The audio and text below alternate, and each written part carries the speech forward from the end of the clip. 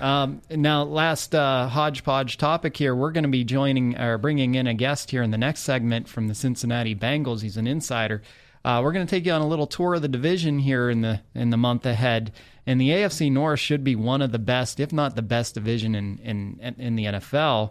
We've talked a lot about the Steelers. We haven't talked a lot about their rivals, so we don't have a whole lot of time to get into the throes of it here. But we're going to be talking about the Bengals. Do you think that they are, again, the team to beat in the division? Yes. I mean, Joe Burrow, to me, is the elite quarterback in the division, and everybody else has to prove that they can stick with him.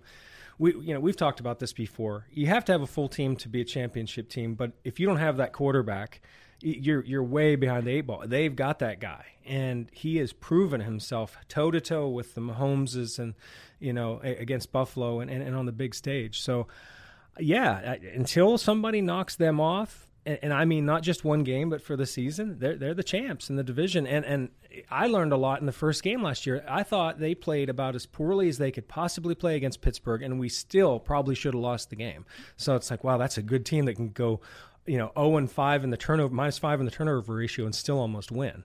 So, yeah. Yeah. So, to me, though, this might be their best opportunity because Burrow's still on his rookie contract. Mm-hmm. They have both of the wide receivers. T. Higgins, I believe, only has 1 year left.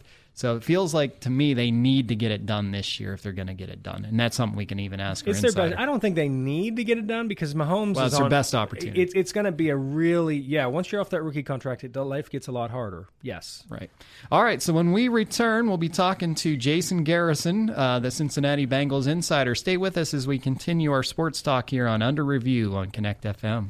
Welcome back to Under Review. We were talking before the break about how we're going to take you on a tour of the AFC North, and we'd start right here at the top with the Cincinnati Bengals. So we're excited to bring in Jason Garrison, a Bengals insider, a contributor to the Cincy Jungle website, and the host of the 3 and Out podcast. Jason, thanks for coming on. How are you today? I'm great. Thank you very much for having me, and thank you for having me come in first before you interview any of the bums from Cleveland or Baltimore. We'll make sure we pass that along, too, to them. Yeah.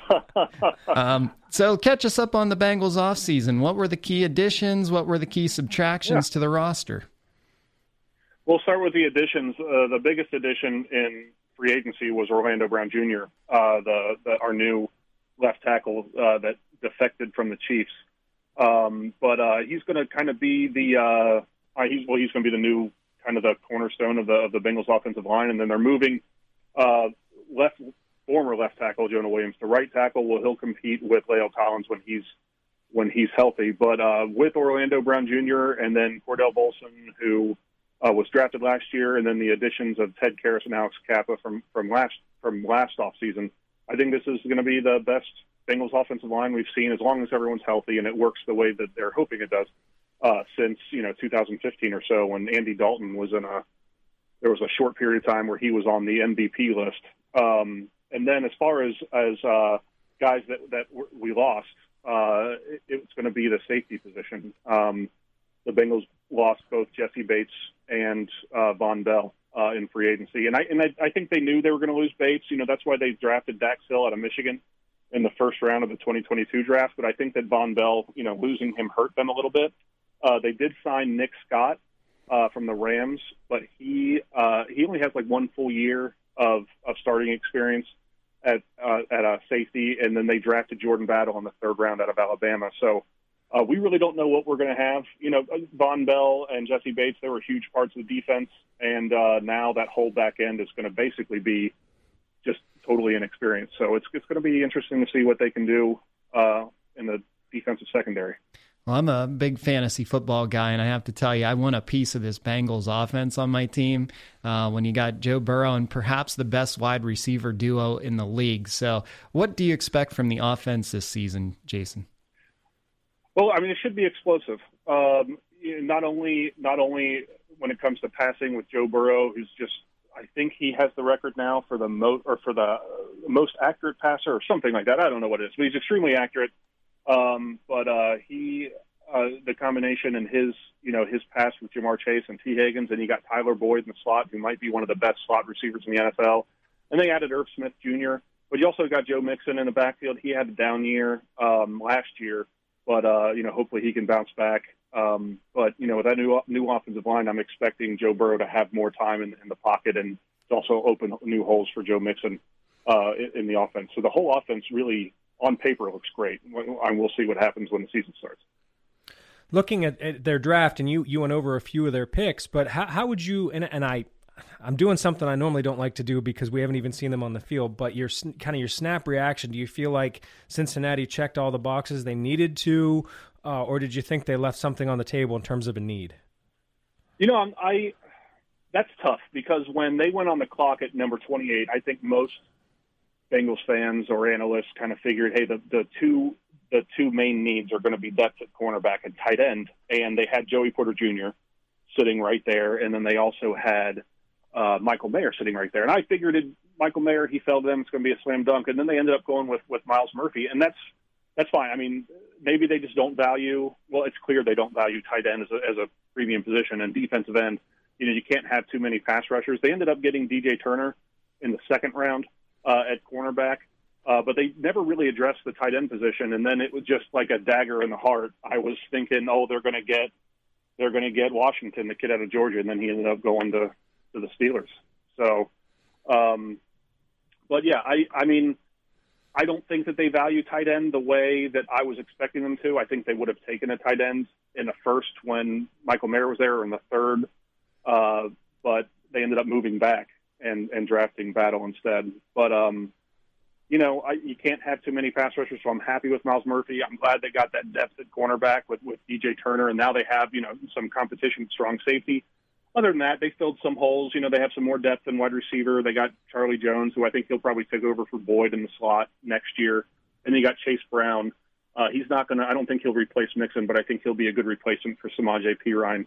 And then they grabbed a punter. Punting was an issue for them down the stretch last year. So yeah. Overall, I'm pretty happy. It was surprising, and now that I've had some time to digest it, I'm pretty happy with what they've done. Well, as a Steeler fan, I'm just as glad they didn't take Porter because that's who I really wanted them to get. But yeah, I get it.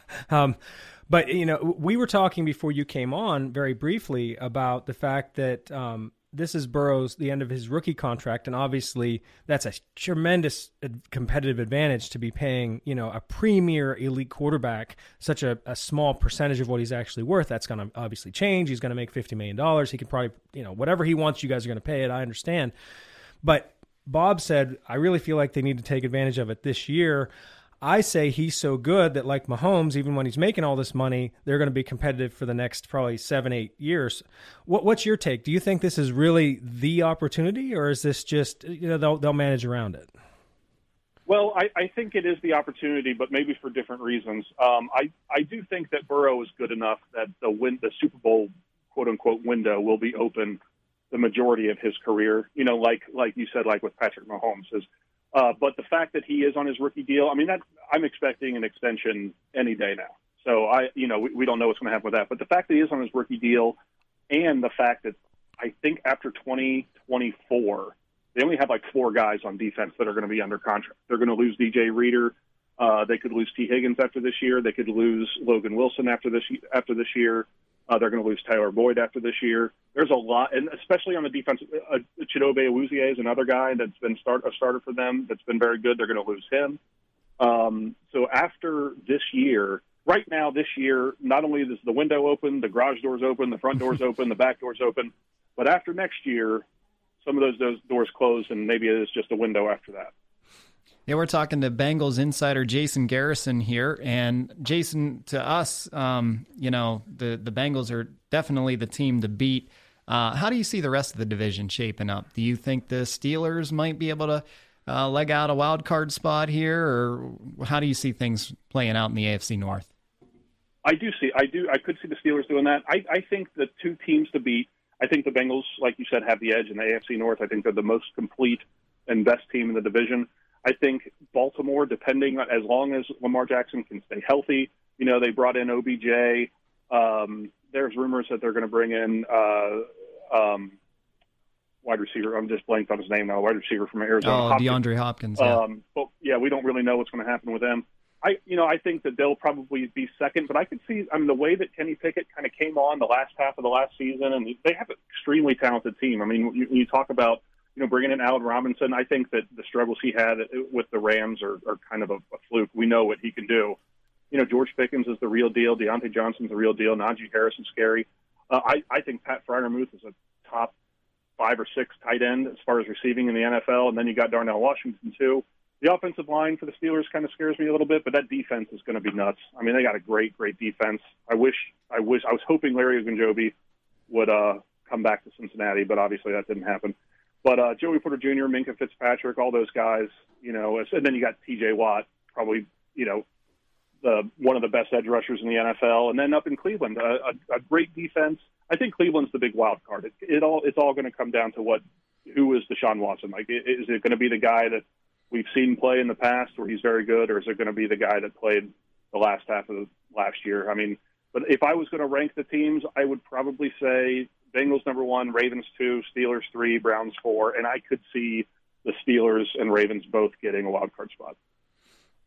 Well, you talk about how good you think the Steelers are going to be and so on, but what do you make of what Cleveland's actually trying to do? I mean, it's our first time talking to you, and I never understood what they did with the quarterback position. They've been taking so many stabs at this, and then to give that contract and all that guaranteed money when he couldn't even play, it seems like they staked their entire future, the next 5 years, on such a gamble. I mean, do you think that's going to pay off? Do you think he's actually going to be good this year, or what do you see there?